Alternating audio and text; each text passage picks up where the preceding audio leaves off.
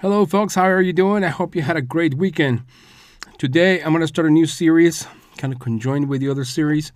This one is about race and the LDS Church. I know that it's a very sensitive topic, and there's a lot of stuff to talk about. So this is the first one. I have no idea how many I want to make of this because I'm finding a lot of juicy, cool stuff. And so here we go. Let's go.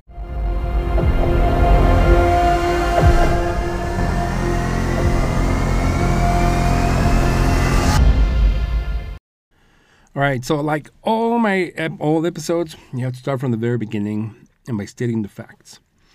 And so we have to understand that the LDS Church is an institution.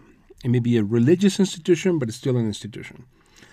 And as such institution, it has changed throughout the years, and it has to adapt to the laws and to the environment in which it lives. The LDS Church today, it states that there were black people that were under the protection of the LDS Church, particularly under Joseph Smith. But when Brigham Young came into power, things changed a little bit. Brigham Young, in his statue, the one in Temple Square, it says that there were about, I think, 4 black people that were his property or property of the saints that came with them in the first immigration towards Salt Lake. So those black people could be considered some of the original pioneers. And so this carries a lot of implications. But if we start at the beginning, in the 1930s, the foundation of the church in New York, there was a lot of dissension in government. Not everybody wanted to be on board with the Constitution. And so, today we declare it as the rule of law. It's such a wonderful document. But back then, people were not so sure. And in New York, at that time, generally was considered a free soil state. This means that slavery was not generally adopted. It was not like in the South where it was rampant. And as a result, with loose laws and with people that didn't want to subscribe or wanted to subscribe to slavery, Joseph Smith was pretty open. He didn't accept them as slaves. He accepted them as people. But as abolitionists started to join the church, the view of the LDS Church towards slavery started to change, up to the point in which Brigham Young did not only own black slaves, but he also said that it was ordained of God to have slaves. This comes from this book called Slavery in Utah by Nicholas Jeffrey. And also Brigham Young, on top of the black people, he also encouraged members of the faith to take on Indian slaves and to participate in their trade. And this comes from chapter 6 of The Mormons and the Indians, Ideals versus Realities, by Eugene Campbell. And so Brigham Young, it seems like he was quite a racist person. And that also carried along with being sexist. But this was not unique. This was the rule of the law back then. And so we cannot really demonize him for that because there were many people that were slave owners. There were many people that put down the laws of women. And in fact, women back then were considered to be kind of property. And so him being a polygamist and having a bunch of other women, it was kind of like part of their property. Joseph Smith did the same thing as well. And other Americans did something similar, but it wasn't a monogamous relationship. But that was the past. Today, we have a different set of laws. But we must acknowledge that we can really hold grudges for what happened in the past. Me being a brown person, I am not about to hold grudges for the Spanish taking over Mexico because it will just consume me, and what is the purpose of that? There was no objective me holding a grudge, but it is good to learn of our past, but it is also not healthy to be the victim, or for the perpetrator, or for the victim. And so, like, bygones be bygones, and we need to start afresh. But we need to understand how that piece of history can affect our modern lives and the lives of our community and our families and our country. And so what we have today is in our list, our history, or the history of our parents or our grandparents, is the history of segregation, and in the LDS faith, the prohibition of the priesthood to our black brothers and sisters. Well, to our black brothers, sisters are not allowed to have the priesthood yet, or they may never will. And this did not happen until 1978, when blacks were allowed to have the priesthood. And this whole priesthood situation was a bit tricky even back then, before 1978, particularly in areas like Brazil, South Africa, and Australia, where the term black was a little bit tricky because some people might look kind of mixed, but they may look black. And so it was up to the discretion of those people to determine whether they were black or not, which is still BS, because there are a lot of white people that have a lot of black DNA. And if they look white, I guess they could receive the priesthood. And so it was just up to the discretion, I guess, of the leaders to determine whether this person was black or not, and whether they were able to have the priesthood or not. And one of the reasons why being black today in the LDS Church is a little bit tricky is because the Book of Mormon explicitly states that the Lamanites, the bad guys, were cursed by the Lord with blackness. This is commonly called the curse of Ham. While the Nephites, the good guys, they were blessed by the Lord with whiteness. And so there is a very direct difference between blacks and whites.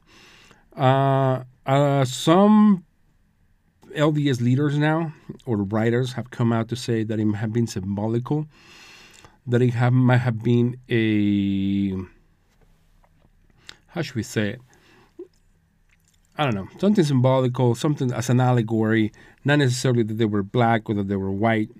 And so they're changing a little bit their stance on that. But meanwhile, the damage has been done. And so this is just a little bit, it lives in a little bit of a tricky situation.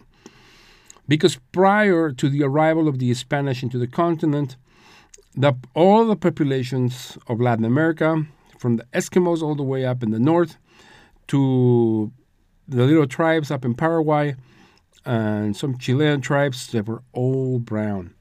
And so if the Book of Mormon, as it claims to contain such an influential part of the history of the peoples of this continent, there will have at least been some black people, maybe a few white people, but there were none. They were all brown people. Maybe the Taino, you could say that they were a little bit black, but they were still mostly brown. And so it is hard to say the Book of Mormon is correct, or maybe there was a lot of mixing involved. I don't know. And so maybe the white and the black ended up mixing, and that's why they ended up being brown. But I still think there should be some black.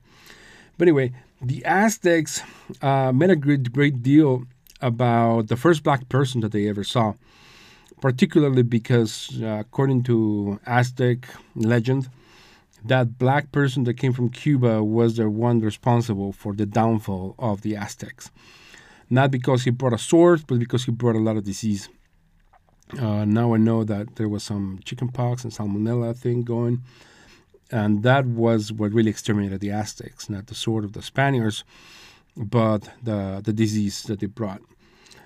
And also, the notion that Jesus was a white person, it is very likely an erroneous statement.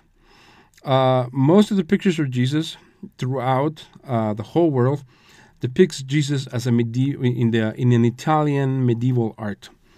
This art was developed by the Merovingians, sponsored by artists, and sculptures by the Merovingians. So they made Jesus look like them, particularly Clovis II. In fact, if you go online and you research some Clovis II pictures, you will be able to see that is the Jesus that we see all over, from Catholic churches to Mormon churches, everywhere. And this was done to use Christianity as a political tool to extend from what we now know from France to Spain, all the way to like Belgium, Poland, and Croatia. That whole area was the whole Merovingian Empire, and sometimes they didn't even have to lift a sword to conquer some of those areas in between, because you said it's like, well, if you don't do what we tell you to do, you're gonna go to hell. And it's like, well, what is this hell? Well, let me teach you about Christ. Well, it just so matters that the Bible does not contain a heaven or a hell. They just made all this stuff up and to just put people down. But ever since the Merovingians made up Jesus white, all Western nations have used race as a way to eradicate and subjugate the black people, brown people. One of the biggest ones was the Moors and the Jews of Spain. They basically owned Spain. They had a huge foothold over that area. They controlled the Mediterranean commerce. But that whole black is bad and brown is bad type of thing, it really played into helping the Spanish crown to bring down the empire the most of the Moors. But thank goodness today for Martin Luther King Jr., who fought for the rights of the black people, and we all kind of get to piggy along with him, and so it was great. But we need to understand what have been the reverberations of that oppression that began with the Merovingians, and there was a little bit before that, but they were the ones that made it bigger, and it got perpetuated by the European crowns and the Catholic Church, and it still endures to this day. And there has been a lot of division in the past few years, in my opinion, as much as in England as here in the States.